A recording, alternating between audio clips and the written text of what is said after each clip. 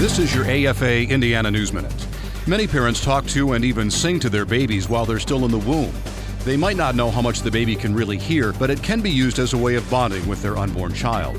Now, a new study has shown that babies may actually be able to hear from as early as 16 weeks, 10 weeks earlier than was commonly thought.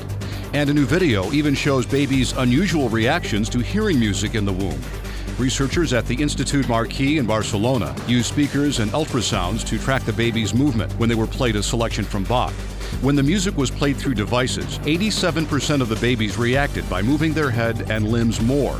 And half the babies in the study performed an unusual move, opening their mouth very wide and sticking their tongue out as far as they could. The movement stopped when the music stopped. There's more online at afain.net. The American Family Association of Indiana, a voice for Hoosier families.